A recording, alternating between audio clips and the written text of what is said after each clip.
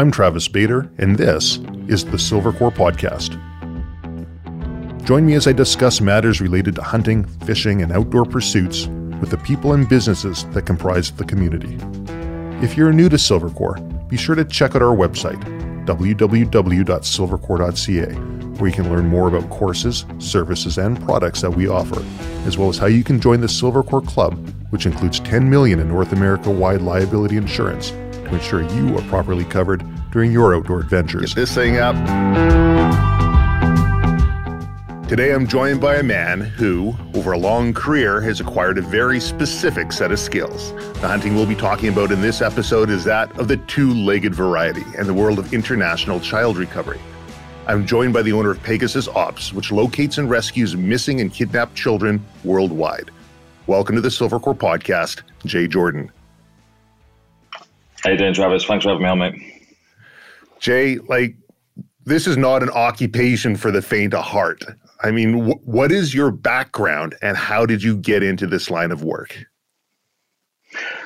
I think in general, the majority of things that I've ever got into in life, apart from the military, I fell into it. It's like the universe has just brought everything together and pulled me in a direction that I was supposed to go to. But 9 years old, I knew I wanted to join the military. I joined the military at 16. When I was in the military, I served in Northern Ireland, Kosovo, Sierra Leone, and Iraq operational tours. But there was always this thing inside me that the army was never enough. So when I got out of the army, being the boisterous lad that I was, I ended up taking all my savings from the army and blowing them. And when I went over to Milan, and I've stayed in Milan for a good few months and was living over there.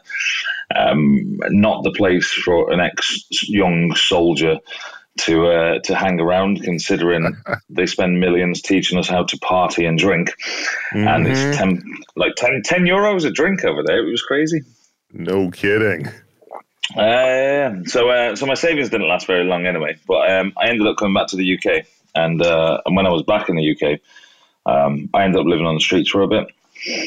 It didn't faze me in any way whatsoever. I started writing my book. I had ambitions. I always knew that I wanted to go somewhere and do something bigger than what I was doing anyway. And when I was on the streets, this is like a very long story condensed into a very short period of time. Right.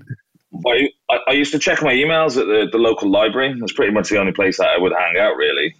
Right. I received an email from one of the lads in the army. They get in touch, tell me that there's contracts going out in Iraq. So I sent off an email. I didn't even know how to write a CV. That's how bad it was at the time. I hadn't got a clue what a CV was. I was 22 at the time when I got out. And you're living on the streets for how long? Yeah, 6 months I was on the streets. Man. Okay. Well, it weren't too bad. I mean, I used to beg for a couple of quid. I'd go down to the local boozer, which wasn't far from where I was sleeping anyway. And then I'd talk to all the old veterans down there, and then they'd spin their dits, I'd spin my dits. And it always made up for a good night. Kept me warm. Yeah, that's not too bad. Not too bad. Yeah. Make the best of what you got. Oh, you got to, yeah. But when it came to the fact of sending this email off, I literally condensed my entire army career into a 4-line paragraph asking if you got any jobs going, basically. I didn't think anything of it, didn't think anything would come of it. Less than a 24-hour period, I had an email in my inbox saying that certain person was going to call me. And again, it still didn't register. I didn't know what the job was. I didn't know what I was applying for. I just knew that I'd emailed somebody asking for a job in Iraq. That's all I knew.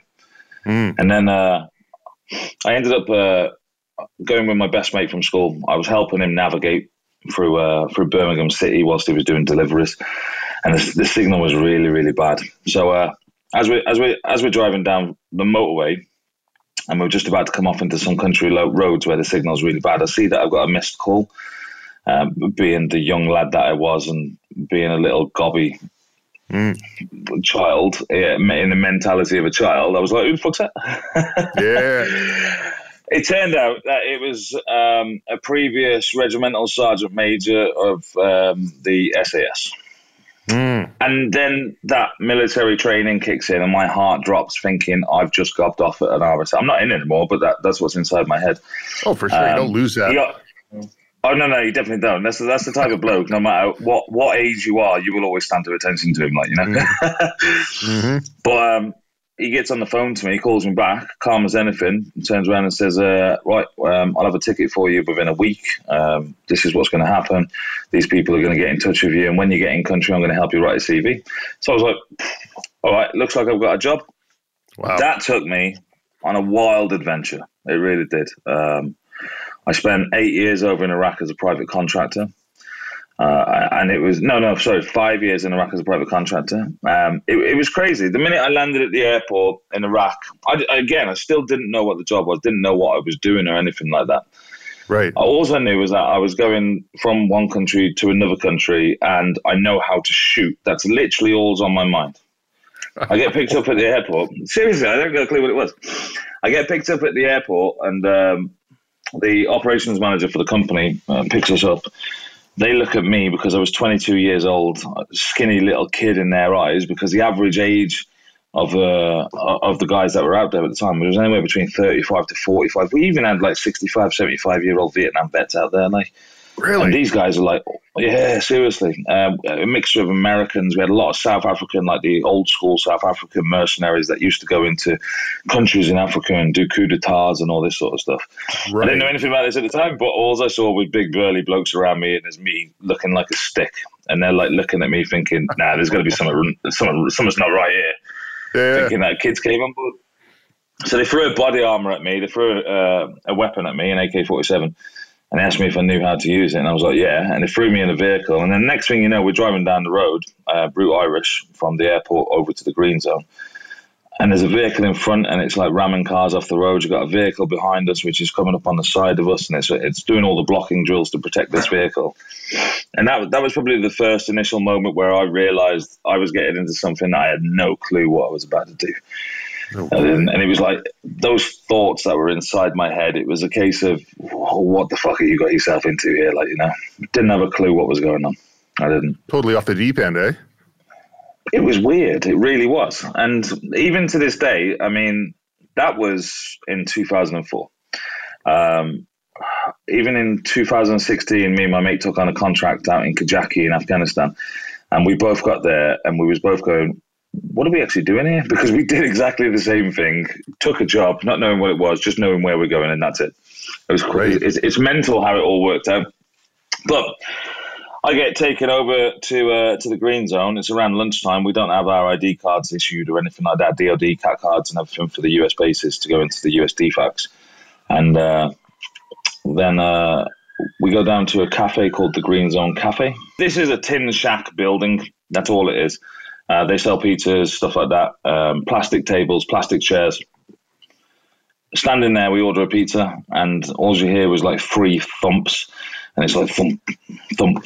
3 mortars were launched into the air. Everyone took cover under these plastic tables, and I remember clear as day that the first thought that came through my head, and this is like within an hour of actually being in country now to start this new job, and the first thought that was inside my head is, why are they underneath plastic tables? I couldn't understand it. The concept of them being under plastic tables was more shocking to me than the fact that we got 3 mortars in the sky heading towards us right now. Right. The first one explodes, and it's like close enough. The second one's a lot closer. And then the guy that I was with is a guy called Louis, really good mate of mine. He was. He ended up dying out there. He did, unfortunately. But he turns around to me and another guy that had just flown in. He said, it's either going to hit us or it's going to just go over us. And I'm standing there still thinking, why are these guys under plastic tables and chairs, and why are we still standing here? But because I was like 22 years old, and these guys were like hardcore, you could see that, you know, when you get that look into someone, you can see it. And me as a young, I would still consider myself a kid at that age, to be honest, with the mentality I had leaving the army.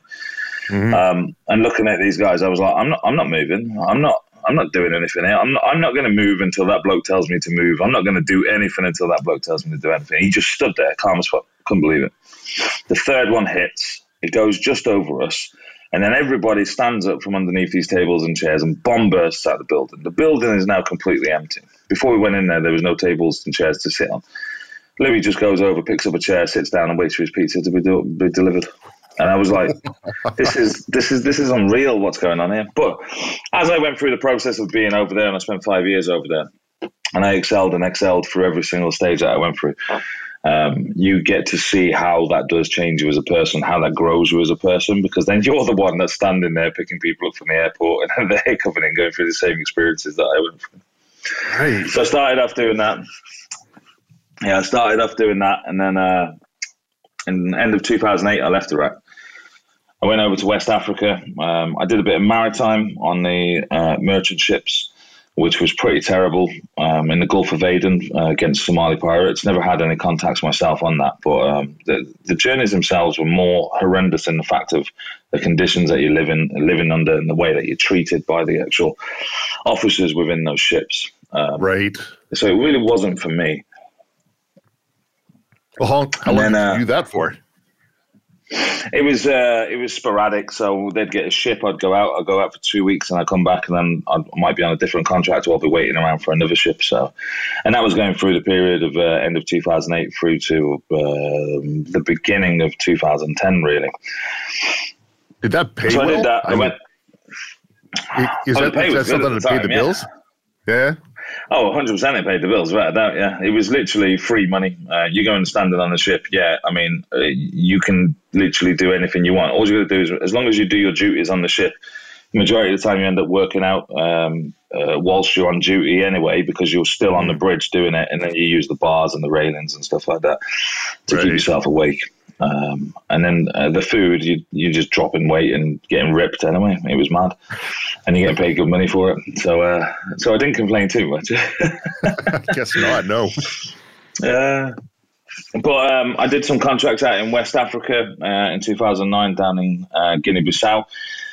Which was recovering a load of equipment from an old sulfur mine, which was just a year after the presidential assassination. It was going through elections. So it was a crazy time, because basically all of these organizations were killing each other, killing electoral candidates and things like this.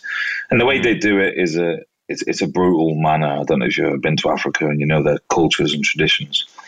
But they've got no problem to cut someone's heart. Yeah, they've got no problem to cut someone's heart out and eat it, because they think they're going to get the strength from that person to transfer them to themselves and all this. It's weird.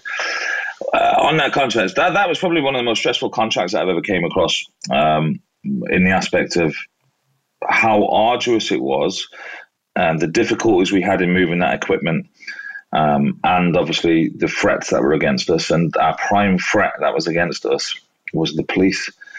Really? As strange as that sounds, considering we were licensed and we was all good in that country and we was doing the right thing, we had no problems whatsoever. The police surrounded us every day, and I remember there was one day where, and again, these stupid thoughts come inside your head. We had at least 10 of these police officers with AKs all circled around me and one other guy. We both had Glocks, and that was it. And they were all pointing their weapons at us, demanding money. In the course of those 2 months, we paid out a lot of money in bribes just to stay alive, so we could actually get that equipment out of there. But when I was standing in the middle of that circle, it was literally, it's those stupid thoughts that are inside your head. And I was thinking, all I'm going to do is just dive on the floor, because it's going to be a comical scene, because they're all pointing weapons towards each other. And that's all I kept thinking to myself continuously through that entire ordeal. It was like, what are you doing here? Well, I guess in hindsight, when you look at that, they wouldn't want to slaughter the golden goose there. If you guys are shelling out that kind of coin in bribes, it's just a show. But when you're in the thick of it, I mean, you're looking down the business end of a firearm. You do what you got to do. Yeah. Well, without a doubt. It turned out, I think it was about 6 figures that they ended up paying out in bribes throughout that 2-month contract. And then, but we got the stuff out of there, and that's the equipment that we got out of there was worth millions, like it was. But then from there to the end of 2009, I pulled up a good contract out in Afghan. I went out to Afghan. I spent 11 years out in Afghanistan. I only got out of there last year. Really? And I was all over that country, and I was on all sorts of different projects. It was mental. Great money at the start. I mean, it's phased out in the last few years, really. But it was something that I was doing good. It was what I wanted, what I was doing in Iraq that was starting to die out in Iraq. Driving around in free vehicle convoys, actually doing your job as close protection, protecting those that need protecting, whether that be NGOs or military officials or whatever. Because it was dying out in Iraq, I was getting bored. But going back to Afghanistan, I was able to do that again down in Helmand province, and I had more vehicles. I was able to train my own team again, and we was able to go all over those dangerous areas again. So I enjoyed the work again. It relit that fire inside me, which was fantastic. Right.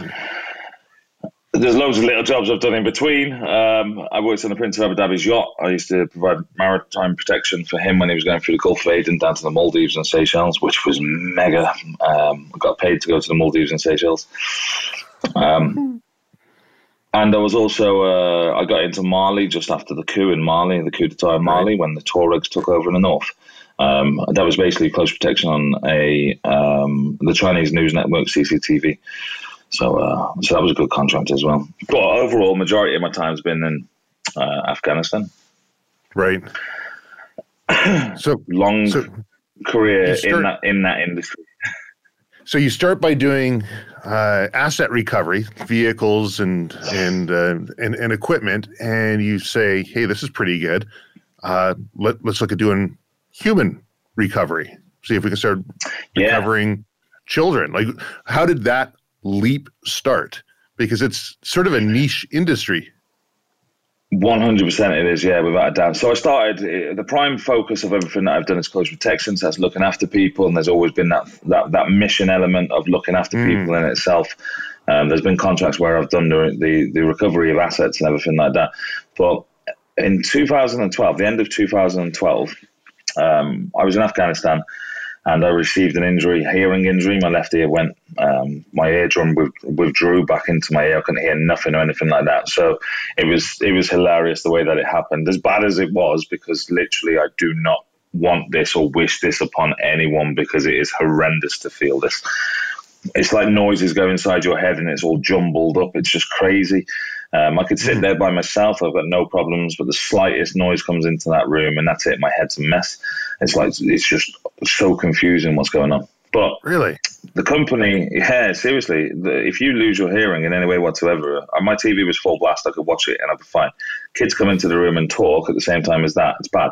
Go to a bar, the ambient noise in a bar would literally just destroy me. I'd be there with a headache within an hour and I'd have to leave. It's horrible. And you still suffer from that now, I take it? No, 6-month temporary hearing loss. It eventually came back out. Yeah, so I was quite lucky in the aspect of it. But the company had to send me home. And like I said before, this is where the universe comes into it. This is where the universe has always pulled me into the right directions to put me into the right place at the right time. The last contract where I got this injury that I was working on, I was working with a guy that was originally, he grew up in Lebanon. He's British, but he grew up in Lebanon with his dad and everything like that. All his best mates are in Lebanon and stuff like this. Spent most of his life out there. Doesn't live there anymore at that time. So I met him on that last contract. Then I got injured. And then whilst I'm waiting to go home, a guy that I knew, and to this day, I still do not remember how I met him, but I'd been talking to him for years, and he was always asking me for a point of contact wherever he was, someone that could go in and help him to do what he wanted to do, whether that be advice or whether that be a physical operation. Never asked any questions, gave him a name, gave him a contact detail, and then that was it. Didn't have any interest in what he was doing. Also knew that he was in child recovery. At the same time that I was waiting to go home, he gets in touch and asks me if I can go over to Lebanon to help him out on this job. Didn't have a clue what the job was, again. But I was like, well, I seem to be in a position where I'm just going home and I've got nothing to do right now. So, yeah, why not? So I go home. He meets up with me, and I was living in Cyprus at the time. He meets up with me in Cyprus. We have a chat about what it is. Turns out that a mother and child were being held against their will. Father had kidnapped the child from Australia, and basically he was connected to Hezbollah. The mother and child were in a Muslim-controlled town, which is a Hezbollah-controlled town, and there was armed personnel all around them all the time, and he couldn't figure out how to get out of there. So I flew over with him. And a long story short, because I'm not going to go into too many details about this, because I do have a book out which tells you all of the details. Yes. Yeah, we'll talk about that book too. We will, yeah. But I go over there. Within the first 7 days of me being over there, it led to us being blocked in by a vehicle, guys jumping out with weapons, AKs and 47s. Us getting around that vehicle and being chased out of town at gunpoint. We had tails on us when we was down in Tripoli. It was just mad, and I was thinking to myself, "What is this work? What is going on here?" I haven't got a clue. But I gave him my opinion. I built up an idea of an operation. I knew what he had to do to be able to get them out of there. I didn't know his capabilities. I didn't know what assets he had. I didn't know what the company's assets that he had that he was working with. All he asked was my advice, which I gave to him. And after that 7 days, then I left and I went back home. My mind is set. I'm going to get healed. I'm going to go back to Afghanistan. I've got no worries there. I'm happy with what I'm doing anyway. It was maybe about 2 weeks, 3 weeks later, something like this. He gives me a call, tells me that he's quit the case, which bothered me, like really bothered me.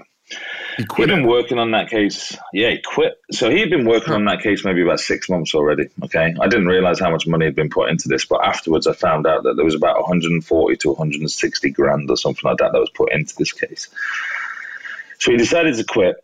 And then the owner of his company had asked me if I would take on the case and actually go over there to complete it. And I'm sitting there thinking, oof, I don't know nothing about the child recovery industry. I don't know nothing about infiltrating or exfiltrating. I mean, I know stuff from the military, but on the private sector side of it. But I've always had that attitude, which is you can do anything you want as long as you don't get caught. So it was constantly there in my head. You could probably do this if you find the right way. I sat down with the missus and we had a good conversation for a good 2 days. I was going back to Afghanistan. We're solid. We're stable, financially stable. Everything's good. I'm enjoying my job. Do I do something here? And the question that kept coming up was, who else is going to go over there? Who else is actually going to go and get that mother and kid out of that place? They're probably going to be stuck together. They've been abandoned now by what I thought of as, at the time, this is a professional company. Because I've been working for professional companies, I would expect that this company that's dealing with children in these sort of situations to be a professional company. Right. And it really dug deep, and every single time that question came up, who else is going to do it? Who else is going to do it?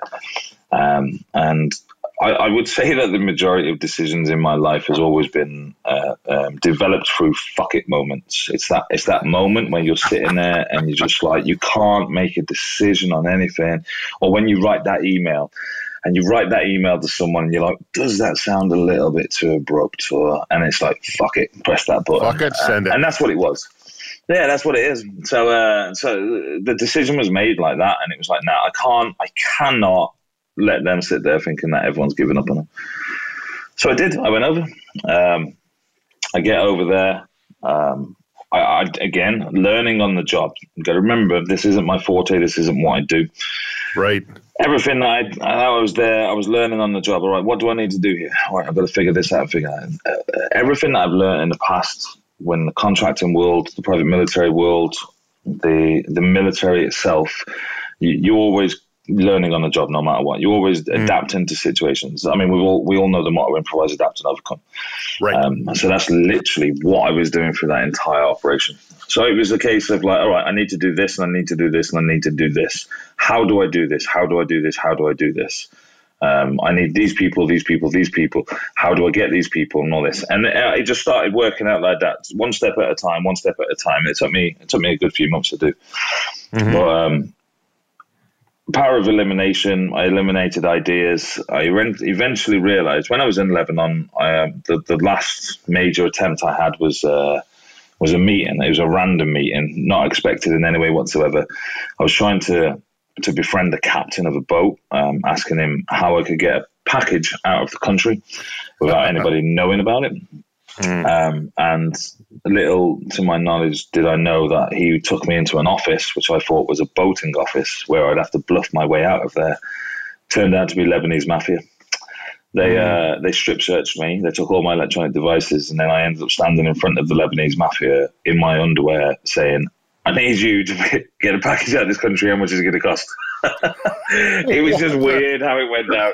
This guy is literally looking at me thinking, what is going on here? And who are you to be asking me these sort of questions?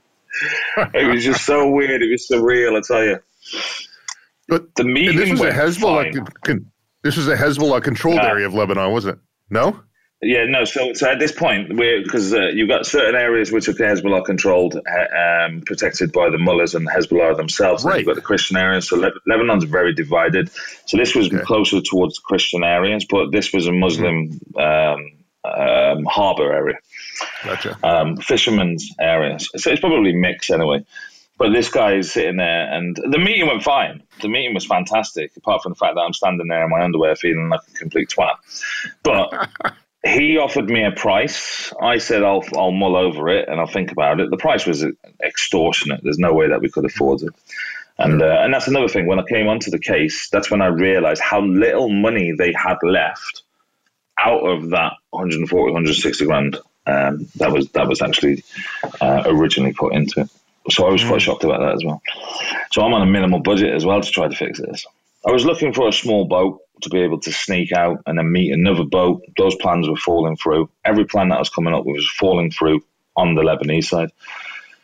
So I was sitting there and I was thinking to myself, I need to regroup here. This is not going to work on this side. I have to figure something out on a different angle. And I went down to the beach.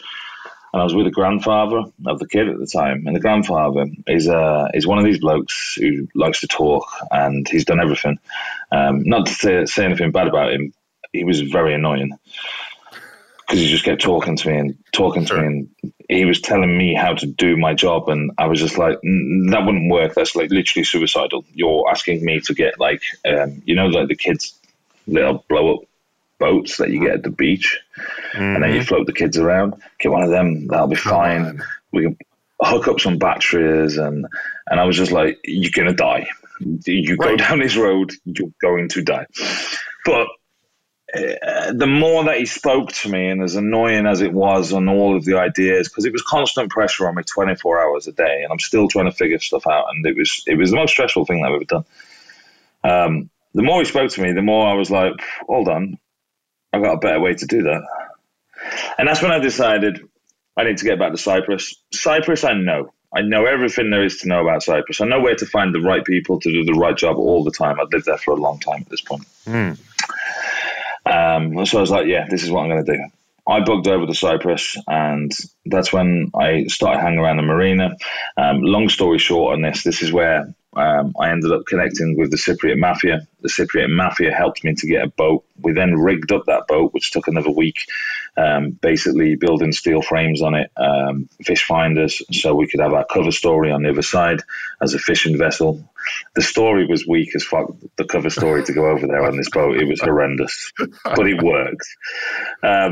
So we rigged that, all the boat and everything like that. That cost us a fair bit of money anyway, which was extra money that the client had to pay. But this was a solid plan. I brought in a bootneck, a Royal Marine Commando, as a coxswain, and this bloke, he was like one of the most amazing blokes that I've ever met because he was nuts.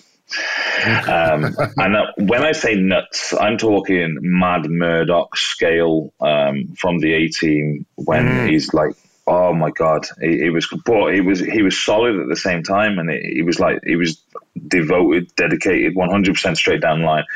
That's okay. But he's just crazy at the same time. And I thought, perfect bloke to take this boat, which I hope makes it over 120 nautical miles of sea, to get to another country with the cover story that he did it as a drunken bet that he couldn't make it.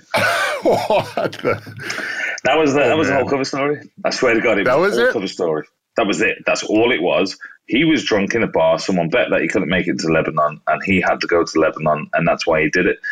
By the time the boat got there, we put a steel frame onto a fiberglass hull for starters. That wasn't good because obviously it starts to shake loose and the fiberglass starts to break away and wear away. So we had problems with that, and we had to get repairs on that as soon as we got down on that side. The repairs were obviously bastardized as best as possible, but it wasn't solid. His job was to control the water side, and basically he had to do all of the recce's on the water. So he was looking for Coast Guard vessels that could possibly hinder our extraction. He was looking for any military vessels. He was looking for anything that could possibly get in our way whatsoever. And the most critical part was that when I find a place on the coast I can get to from my pickup point, I need him to check if he can pick me up from that location. And that was the only communication that we had between each other until the very day of the operation. It all worked out. There was lots of things that went wrong, but there was lots of things that went right. I did the land side of the operation, which led me down so many different roads. But overall, we ended up in a situation where I picked up the mother. We ended up in a safe house. I'm not going to go into the details of why, because you can get the book for this. Yes. Because I'm giving a lot away right now. We ended up in a safe house. Which was technically the longest night of my life. And then from there, we moved on to the boat. And then we got on that boat.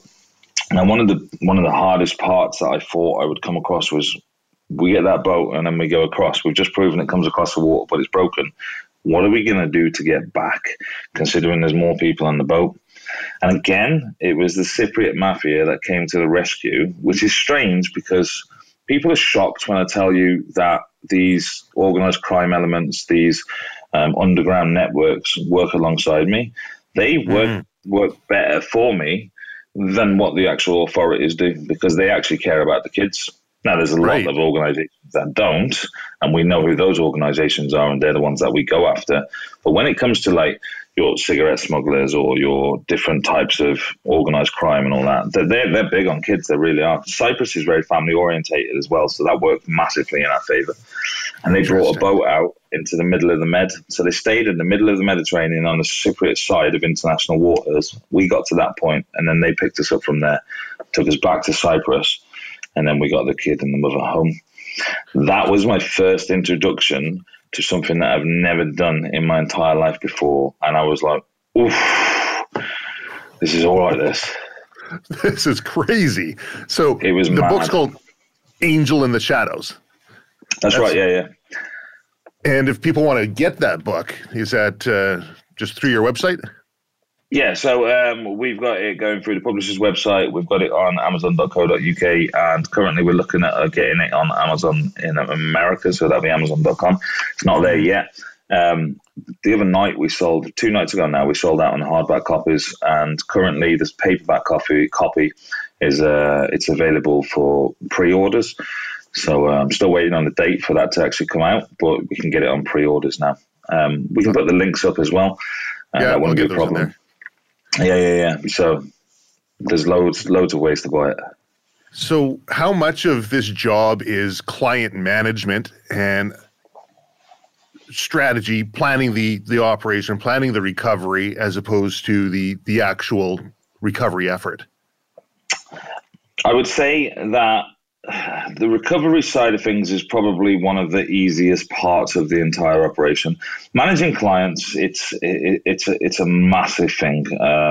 We have to do everything that we can to continuously keep on top of them, because we have to teach them and train them on certain things. We have to be able to control them mentally so they can actually stay calm in the right situations. We have to be able to teach them about operational security, for starters, because they always want to pass news back home, things like this. Client management is key to success, because the minute that someone starts letting things slip and there's information going across electronic communications on what we are doing and how we're going to go about it, then the mission is over. It's not viable anymore. The planning of the operation is constant all the time. Every single minute of every single day, you're thinking of something, you're testing it. We plan things into the details, because obviously, don't forget, the majority of stuff we do is very covert, and the only time that anyone knows that we've been anywhere near those sort of areas is at the time of the operation. So you got to have your cover stories in place. You've got to build your cover stories to make sure that, depending on what situation you're about to get yourself into, you have to step up and take the risks. to get the information you need. As an example, some of the operations that I've done, I've got myself arrested or detained on purpose on a border of 2 countries, purposely to find out what assets that they had. Now, to do that without anything coming back on me, I had to set up a cover story for 2 weeks, and then that cover story had to be solid and obviously nothing true in any way whatsoever about why I'm actually there. And then I'd actually go in, commit to this, get myself detained on the border. They would then hold me. I had to look into all of the laws, the regulations. What can they do? How can this go? What should I expect? Things like this. I got detained. They questioned me for an hour. They checked out my cover story. I questioned them for 4 hours and got all information about their entire operation on the border for the whole of the country, because they gave me free rein to go to the smoking area. So I stand at the smoking area showing the soldiers, because soldiers are soldiers and they like to talk about war stories. And I would show them pictures of war, talk to them about Iraq, things like this. They would try to buy my phone, stuff like that. And then bit by bit, you build their trust in a very short period of time and get all the information that you need. So there's things like that that I've done. And then, as an example, there's the dangerous risks, the really dangerous ones. The last operation I was working on, for example, for 7 days, nobody knew where I was. That was my own choice, because I didn't want to give out anything electronically and announce where I was going, because I was going into an area that is monitored massively for comms. And at the same time as that, I needed to work with underground networks and figure out a way to get out of a certain country across a border illegally. Or should I say alternatively? I like that. So I was on this border. I drove for 2 days, solid, straight, 1,500 miles. When I got into this location, I got picked up from a certain area, taken out of my car, put into another car, driven for an hour.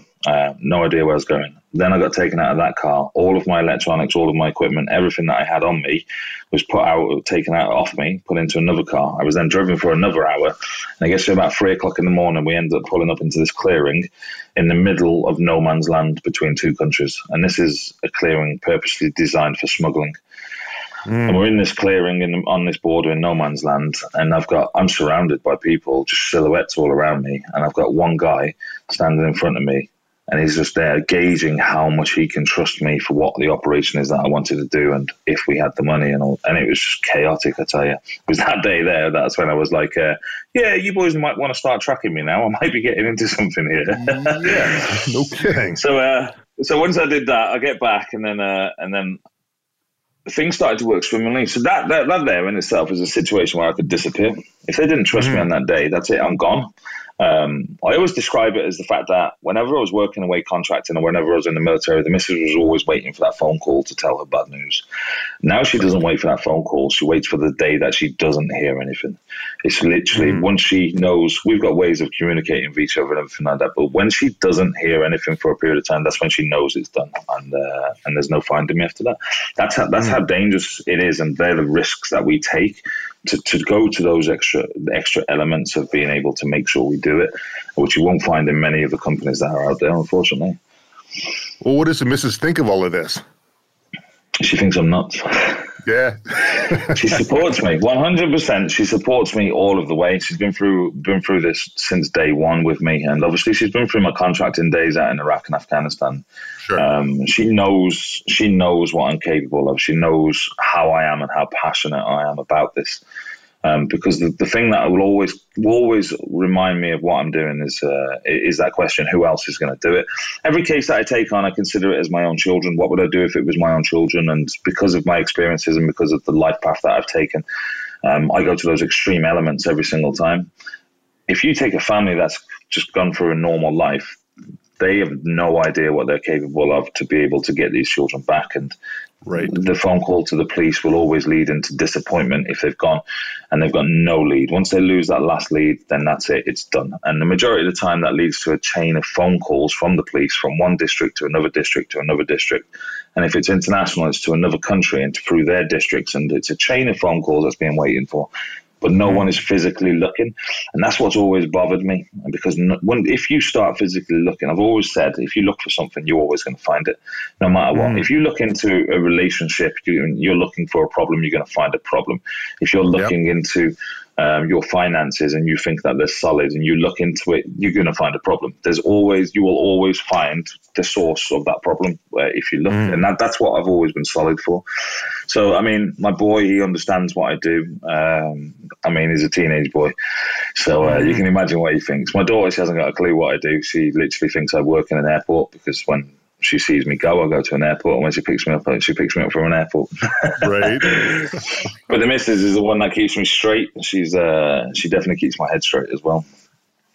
Well, the one you're talking about, 6 months in, $140,000 or so that the client was in for it, and Buddy says, "That's it, I'm out, I quit," and you come on board. Like that's a lot of money that a lot of people just don't have kicking around. And you've taken a very unique approach to child recovery. And from what I understand, you're looking at crowdsourcing international child recovery. Yeah. I haven't heard of that being done before. Is this the first time? Have you heard of this? It hasn't been done before. It is very difficult to get done, without a doubt. And what I can tell you is that it works when we get the donations in. All right, so working for that company and seeing how much money that company actually took, the amount of money that actually went onto that operation was nowhere near was the amount of money that they paid. The majority of that money went into the owner of that company's pocket. So these companies, there's a lot of companies that are out there, and there's even more popping up now. And what I found is that I started working for that company. I took on a case. It was a parental abduction. The girl reached an age where she could decide where she wanted to live, which meant that the Hague documents, all of the court documents for custody, all of that became non and void because now the girl has a decision under herself and she has the legal rights to make her own decision. So I went back to the owner of the company and I told the owner of the company that the case couldn't be completed for these reasons. And this is what's happened.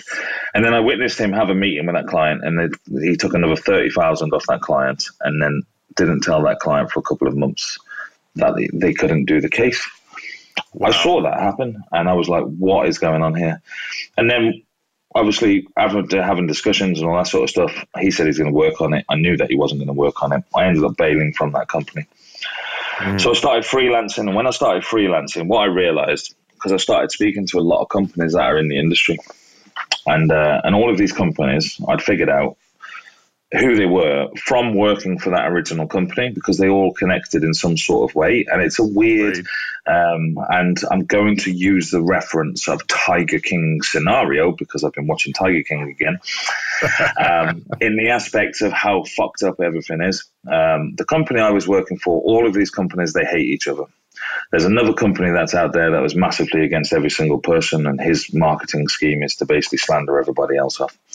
Another company, when I was in Lebanon, which I found out whilst I was in Lebanon, was trying to go against everything that I was doing and trying to fuck up the operation because he didn't get the case, so he's not in it for the kids. Really? And he didn't get the money out of it. And because he didn't get the money, he wanted to destroy the operation, to then turn around and say that this company that I was actually working for at the time was a bad company. And that's the sort of mentality that you're dealing with. These people, they charge anywhere between $50,000 to $150,000 or pounds or euros, depending on where you're from. They sell you the world. They sell themselves as SF companies, special forces units and all that. None of them, not one of them, has ever been in special forces. Not one of them has ever done very long in the military. Not one of them has ever been in combat operations overseas. Not one of them has. And I know this from their history because I've got to know them over the years. Right. They sell you the world. We can do this. We can do that. You're a vulnerable parent. You've just lost your children. You're willing to do anything it takes to get your children back. Right. I need this money. I can't work without this money. You need to pay this much up front or whatever. And then basically you will go and then remortgage your house or sell your house. You'll sell all the assets that you've got. You'll take out massive loans, whether that be from family, whether that be from banks. You will do everything you can to raise that cash, thinking that you're going to get your kid back. Hand that cash over. You won't even get a photograph. You won't even get a report. You won't get any. You literally get phone calls or emails saying, I can't tell you anything about it right now because we're working on the operation, blah, blah, blah. And then at the end of it, they'll be like, well, we've utilized all of the money now. Either pay us more money or the operation's over. Now, you see the pattern of what happened there to what happened in Lebanon when the guy quit. Yeah. Yeah. So all of that combined together made me realize how screwed up this industry is. It's not professional. They don't have professional units. They don't have professional soldiers. And they're ripping people off left, right, and center. And it bothered me so fucking much. It's about 2015 I came up with a concept, and the concept being, I can't stand this anymore, seeing this happening. They're taking cases on. I'm not getting cases. And the reason I wanted to take these cases on was to make sure that they get a professional service, cheap as fuck, because I know for a fact if you tell me that it's going to cost 50 grand, I've done cases before where I've lived on the streets for 2 weeks. I've done cases where I've lived in a car and upset a few of the locals by washing myself in one of their mountain fountains whilst they're drinking chai. So you can imagine what I was doing there. Sure, yeah. And it's cost me a couple of grand. I say that the average case that we charge for now, or not charge for, the average cost of the case that we take on now is about 30,000, because now we up our assets. Now we push out professional units, we push out backup systems and all this sort of stuff. To a certain extent, we're not at the stage where we can go as far as I want to, but we are at a stage where we can monitor each other at least. But I digress. They started that. I decided that I wanted to set it up and do everything I can to raise money for these families and provide the cheapest possible service. If I can raise 10 grand and they pay 5 grand, then obviously we're in a better situation than anybody else. Plus, I'm going to be able to do what I have to do with a very cheap service as well. But they get the most professional service out there. And the concept was there for a long time. In 2017, April the 27th, 2017, a young girl was kidnapped from Cyprus. I was in Afghanistan at the time. Because what happened before last year, I would be in Afghanistan or Iraq, and then I'd get a case, and then I'd come home and do that case whilst I'm on leave, and then I'd go back to Afghanistan or Iraq. And in the aspect of doing that, what I found is that cases would come in, but then they'd have to wait for a long time before I can get home. I also found that I wasn't spending any time with my family either, which is why last year, that was it. I called it all off, and I went full-time into child recovery to make this work. Right. So, April the 27th, a child goes missing from Cyprus. I'm in Afghanistan. I read it on a newspaper. This is a case that I've read about before because this was the second attempt of kidnapping this girl. One of these companies kidnapped the girl. The Prime company. The Prime company that's out there that's ripping families off saying that they recover children, kidnapped this child. The Cyprus authorities were looking. Yeah, it's fucking mad, mate, I tell you. The Cyprus authorities, they were looking over on the northern side of Cyprus. I read that article within minutes of reading that article, or instantly as reading that article. As I'm reading it, I knew who did it and where they'd gone, because I know their tactics, I know how they operate. So I started to get in touch with the family and reaching out through the Facebook groups and everything. Obviously, some nutter who's working in Afghanistan is reaching out and just gobbing off saying, they're not there, you have to do something and look here, because this is what's happening. It took me a while to get my message through.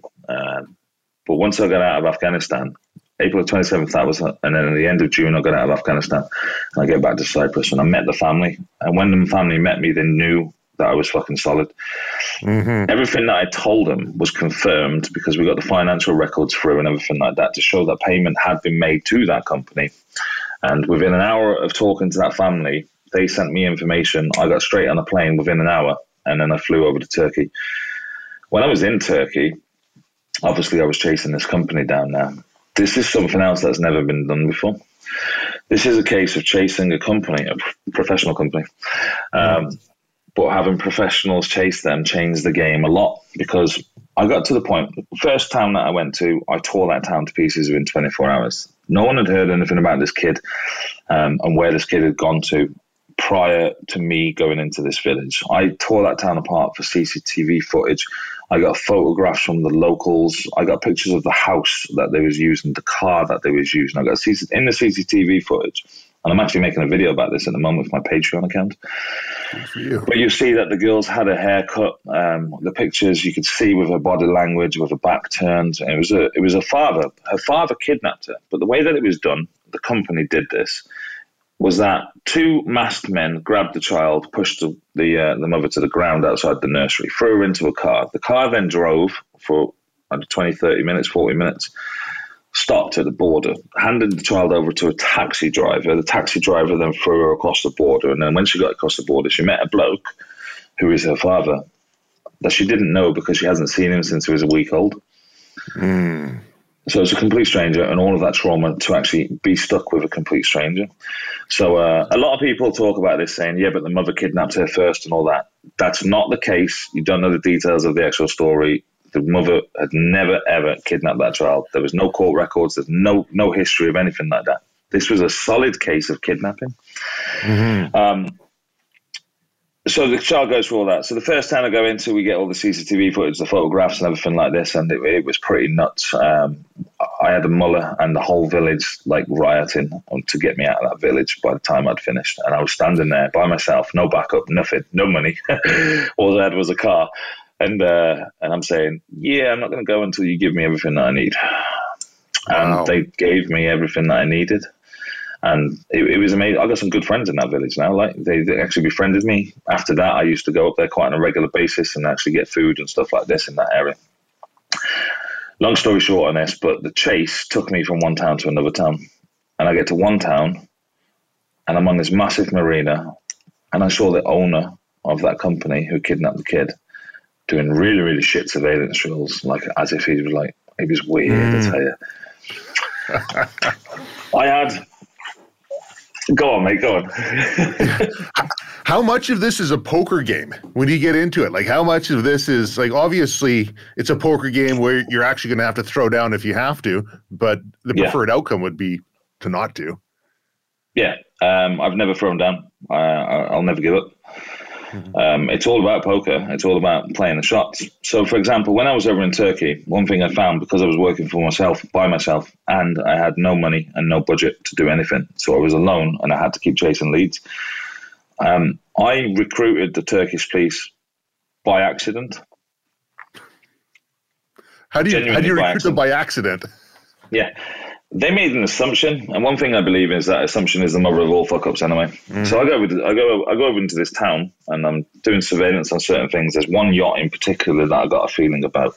It's a sailboat, it is. I got a particular feeling about it, the flag on it, the where it is, the way that it's parked. I've had information about this town. It's got to be that boat. As I'm checking that boat out, I get called. The police get called on me for looking suspicious. I had a red notice and a yellow notice from Interpol. So the red notice is a wanted notice, an international warrant of arrest, because this person is wanted for these charges. And the yellow notice is for the child, to say that the child is missing and the child has gone missing under these circumstances. But I had them on me on my phone. So when the police took me in to ask me, I was doing everything through Google Translate, which is fantastic. And I kept saying Interpol, Interpol, Interpol, Interpol, and showing them these Interpol warrants. I need to find this guy. This guy is in this town, 100%. This has happened. And this is about the father and the child. This is what's going on. I was in there about an hour. They decided that they wanted to drive me around. This is definitely a long story short, because I ended up in a different town afterwards. They got covert surveillance teams on houses for me and everything, because it was just crazy how much they literally wanted to work with me. Wow. But whilst I was in this marina, the guy walks past me. I'm standing outside having a cigarette, waiting for the Jandamat to come outside. Jandamat is the marine police. They're going to take me around in their car to introduce me to people that I've got connections to connections. And this is the underground networks that I'm talking about. You want to find an underground network, no matter where you go, a bit of advice for you, always go to a marina. You'll always find them, 100% guaranteed. I believe it. Yes. Yeah, it works. Yes. I'm standing outside, I'm having a cigarette, and I see this guy walk past me, and I'm looking at this guy. Don't know who the fuck it is, but I'm like, why do I recognize that bloke? And he looks at me, and there's that little glimpse of eye contact, and I'm there thinking, nah, alarm bells are going off. Something's not right here. I know that bloke. Why do I know that bloke? Didn't have a clue who it was at the time. Never spoken to him before. Never even looked into him or anything like this. Okay. Walks past me. And then it was like one of those moments. There's a shop on the left side, and it was one of those. It's something that I would never do, but it's one of those obvious moments where it's like, oh, look at this. This is very interesting. And then he walks over to this shop. So what he realizes, seriously, when he realizes that at the shop he can't really get, because he's like now straight down the line with me from where I'm standing, so he doesn't really have a good angle to see me or to see what I'm up to see what's going on or anything like that. So across the way, there's tables right on the waterfront. There's tables and chairs for the restaurants and stuff like this. Mm. And there's a menu on a board, like when you enter the outside areas of a restaurant, they got the menu, the board menu and all that, so you can look up before you go inside. And it was exactly the same thing again. Oh, what is that? It's the over-exaggeration that brought alarms to me. And he walks over to it, and you can see he's standing there, and he's like looking over like this and looking over like that. And I thought, fucking hell, I know for a fact that something is wrong here, and that is the worst drills that I've ever seen in my entire life. No kidding. That's what I know. It was. And that was exaggerated watch luck, right? It is, yeah. So that was the confirmation I needed straight away to know that this guy was actually in that area. But anyway, that case in itself ended up with a situation where they managed to get on their boat. They managed to get out, even though I was going after the Coast Guard and I was getting the marina managers involved and all this sort of stuff. They managed to get away, and they managed to get back to Norway. And when they got back to Norway, because of everything that we put in place, first of all, me chasing them stopped them from being able to settle and actually bide their time. They had to rush into everything. So they didn't have a solid plan in itself. Secondly, we got their bank accounts frozen. We got all the legal side in Norway and in Cyprus on our side. So and we had international arrest warrants out for him. He couldn't leave any country legally with that child, no matter what. So he would have been stuck in Turkey if he didn't sneak out of Turkey on a boat. Yeah. And we put so much pressure onto him that he had to hand that child back as soon as he got into Norway, the minute that he touched ground. So it was a long period of time. It was a long period of time waiting for them to actually get from Turkey over to Norway. But the minute that they got into Norway, it was game over straight away. And that was all because of the pressure that we put on. And that was my first case taking my company live. And that's my introduction to all of these other companies. When I was trying to unify and actually get them to work together, then they saw that I was going out by myself and chasing them. That's when they started to realize that they're going to have problems. So, knowing what you know now, go on. Yeah, so that's a long way around to tell you about what I'm doing now. Well, knowing what you know now, would you turn around and do things differently? If you could tell the younger you, are there things that you'd look at and say, look at this is absolutely wrong. The right way we should approach it is ABC. Yeah, 100%. What would you do different? There's loads of things I'd do different. For example, on that Turkey case in itself, first of all, I would have had more operators with me and I would have pushed for money on that case. I was trying to prove that I could do it for free. I was foolish to do that.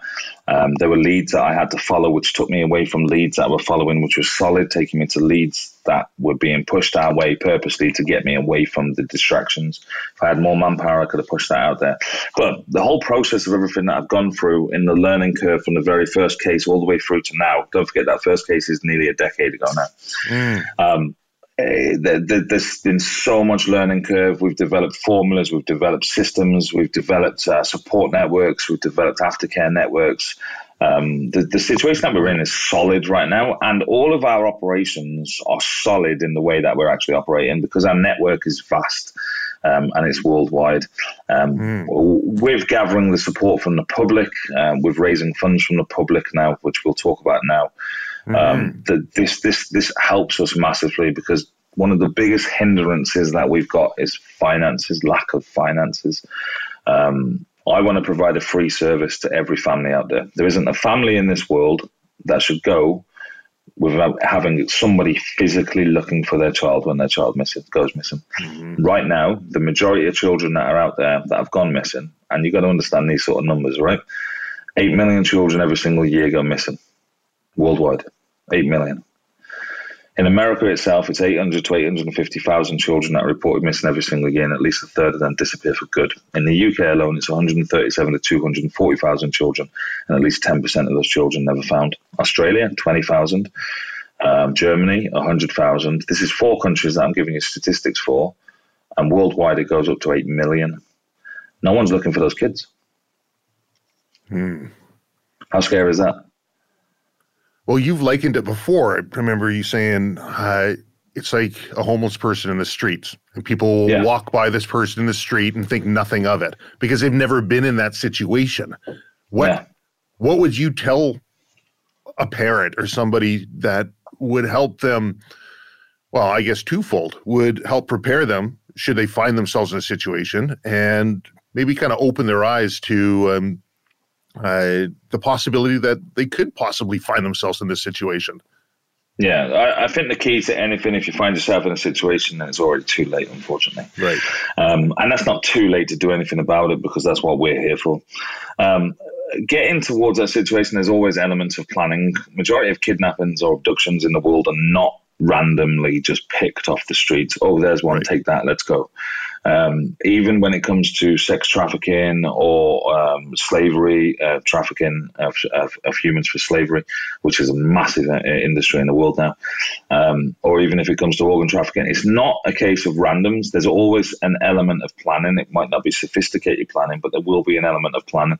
An example will be the Cleo Smith case, which has recently happened out in Australia. She was taken from a campsite, then taken back within a 2-mile radius of her own house, which means that was planned prior to her going to that campsite purposely to take it back, which will give them distraction. There's planning. There's elements of planning. So the biggest key that anyone can do is awareness. Be aware of your surroundings. Be aware of what is happening around you. Be aware of faces that you're starting to see on a regular basis. Be aware of setting patterns. If you go to school, go different ways every single day. You don't have to go at the same time. You don't have to go the same way. Things like this. Just be aware. If you're walking with your kid, don't stand don't let the child stand on the side for the road. Always stand on the roadside. So therefore, there's someone between the road and there's someone between the kids. Educate the kids about school. If they're at school, never ever go to a teacher outside of the school to their car to actually help them with something. You will always go inside the school. The teacher should never ask your children to do that. And I use that as an example because 2 kids were kidnapped in Cyprus, and luckily the police found them very quickly. But it was at the position where they'd already been intoxicated with something and they was unconscious, and the guy was living very close to the school. Found off CCTV, thank God. But it's things like that kids need to be educated on. It's things like that families need to be educated on. And that leads to the point of not happening in the first place. When we work in close protection and risk management, we don't work in close protection because we're the guys that throw our bodies in front of the target's or in front of our client's body to protect them. If you get to that point, you've failed. That's as simple as it is. It's all about not getting into that situation. Read the signs that are around you. If you read those signs around you and you can figure out something is about to go down, or you have a feeling that something is going to go down because of things that you've seen and heard and the street's gone quiet, for example, just as an indicator, turn around, go back. That's as simple as it is. If you end up in that sort of situation, do the process, go through the full process, but be open to other things. The service that we provide, not enough people know about it at the moment in the world. There's a lot of people that are clicking onto it, and it's fantastic. And I reckon that within the next year, there's going to be a hell of a lot more people that know about it. But be open to other services. Call the police. 100% call the police. You don't have to wait to call us. If anyone calls us and we've got the funds, or you've got the funds, then we will respond and we will do everything as quick as possible. One of the fastest cases that we've ever completed took us 2 hours. There was a girl that was groomed online, and she was groomed to run away to be with her groomer for sexual gratification from the groomer. Her father called us away. Her mother called the police at the same time. We responded by getting guys on the ground straight away. They started to move into a location. We entered the location of the area of where they were because we had to come from a while away. We built up an entire online profile. We got an address of where she was going to. We built up an online profile of the target. We got all of his criminal record history. We got all of his social media accounts. From his social media accounts, we saw what type of girls he was targeting, how he was targeting them, where he was targeting them. We built all of that up, and we got people at the door within a 2-hour period before the police had knocked the door to ask questions to the mother. Wow. The reason we could do that is because we had a pot of money there. So I'm trying to provide a free service, and the way that I provide a free service, or the concept of me, how I want to try to provide a free service, is it's probably the most simplistic concept that there could possibly be. £30,000 for an average international case. I don't know what that translates to in Canadian dollars, so you have to go to xe.com to check it out. But £30,000, 15,000 people donating £2, 7,500 people donating £4 gives us one international case. Population of the planet 7.8 billion. Price of a cup of coffee averages about £4.50. Do the maths. That's all it's going to take. One cup of coffee, not even that, half a cup of coffee every single month. All of you donate to that. We can get international cases. million people donate £2. I can put permanent teams in Canada, Australia, America, South Africa, and mainland Europe. And we can dominate and take the fight towards the enemy, take the fight towards the kidnappers, take the fight towards sex traffickers, because you're creating a veteran military force or ex-military force, which is using the skills that we've been taught over a long career within the military and private security industry to actually go out and do something that's right, to actually look after our kids because nobody else is. That's literally the entire concept of what we're doing. Donations that we take on, it comes in many forms. We've got merchandise out there, so proceeds from the merchandise that goes into raising funds for the general public. We've got the book for sale, which is now obviously open for pre-sales on the paperback. We've got Patreon, which is a monthly subscription, which gives early access and exclusive access to images, stories, and access to my mind, more importantly, because then you get to know a little bit what's going on inside there whilst I'm on operations. And obviously there's the normal stuff of PayPal, crowdfunding through Just Giving, and Cash App we have. Okay. But that's the concept of what we're trying to create. We have to be able to get to the point where we create that. That will make us successful. If we create that pot, when we've got that pot, I get tagged at least 10 to 20 times every single day in a missing case.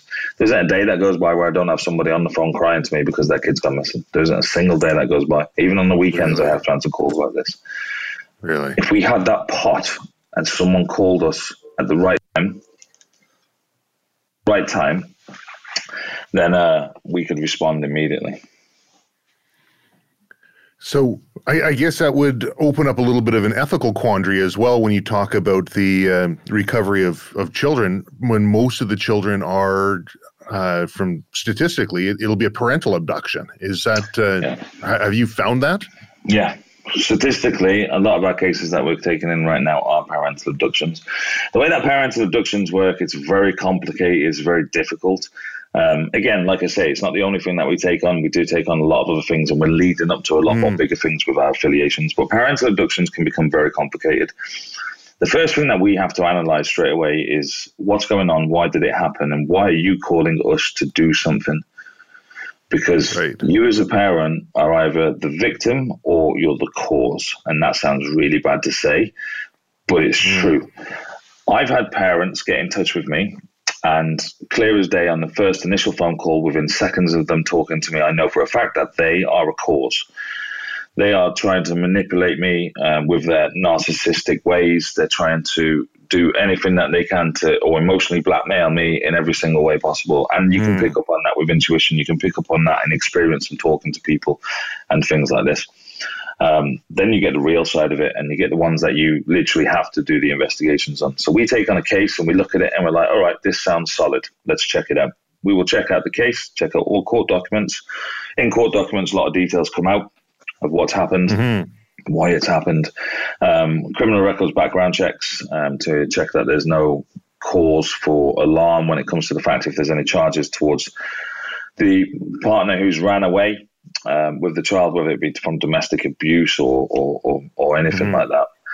We then analyze both sides of the family, extended family, all social media for friends and family to see if we can find anything there. We scour the internet to find out anything that we can possibly find. And that's before we even take on a case.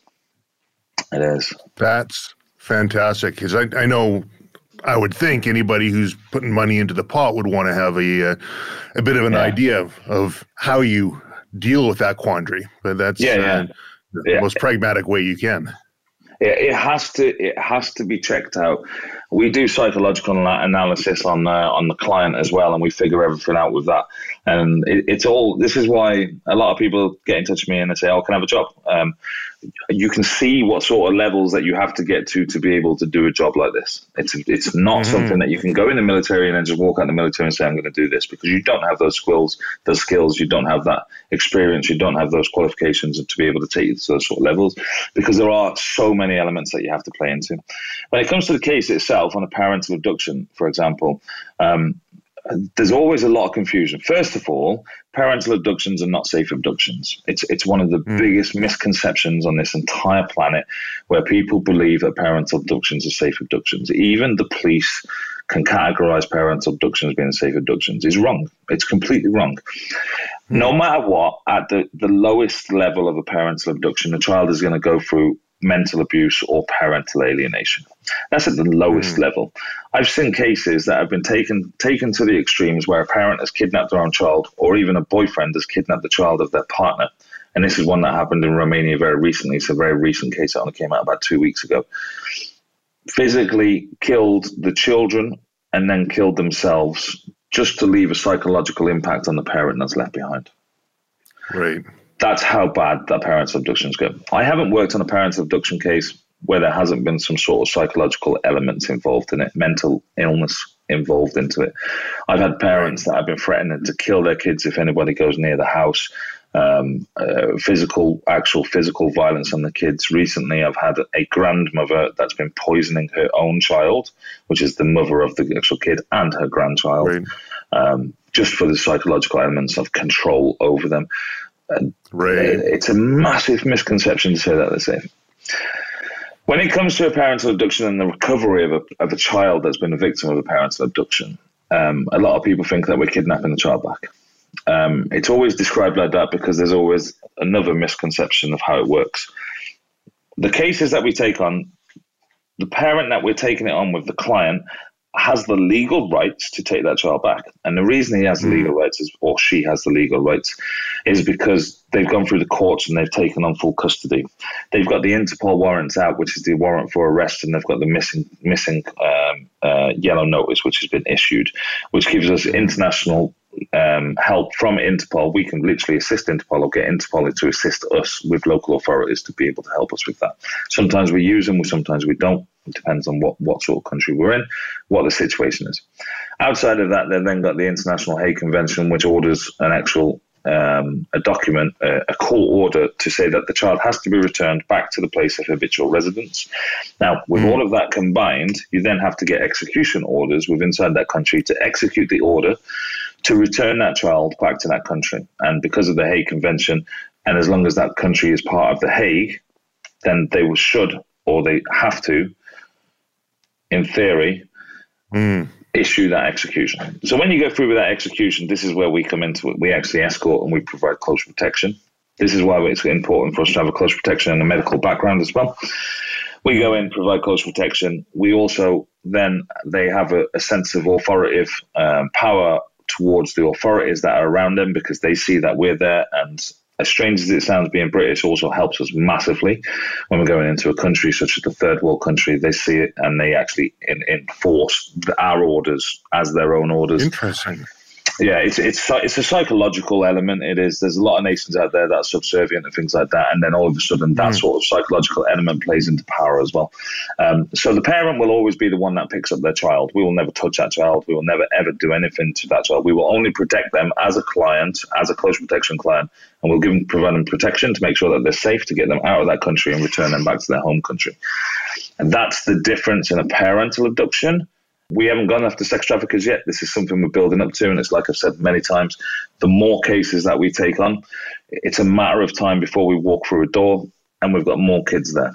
And then that leads us into a completely different element, which is the element that we're trying to get to, which is why we're creating the affiliations with these large groups like our and Veterans for Child Rescue out in America as well, things like that. Jay, that's fantastic. You know, I'm looking at the time here. Is there anything else that we should be talking about before we kind of wrap things up here? I mean, I could go on all night. I got loads of stories. I'm loving the stories, and really, we could talk for a while. I'm trying to be conscious of your time, because I know you've got a family. I know how we've scheduled this one is in between things here a little bit. Yeah, I've got a lot of conferences coming up tonight as well. I think the prime things are out there. I think there's going to be a lot of questions raised, and those questions we can always come back to on a different podcast, or we can go in a live on, or anyone can join my TikTok lives or anything like that and join and ask any questions that you want to. But I think the prime points are covered on it all. it's complicated and it's in depth, and I've only touched the surface so far. Great. Well, Angel in the Shadows, Jay Jordan of Pegasus Ops. We're going to have links up on YouTube. We'll have links up through the podcast. And if you want to see more, click those links, see what Jay's up to. If you have it within you to be able to donate, it's a worthy cause. Consider it. Jay, thank you very much for being on the Silvercore podcast.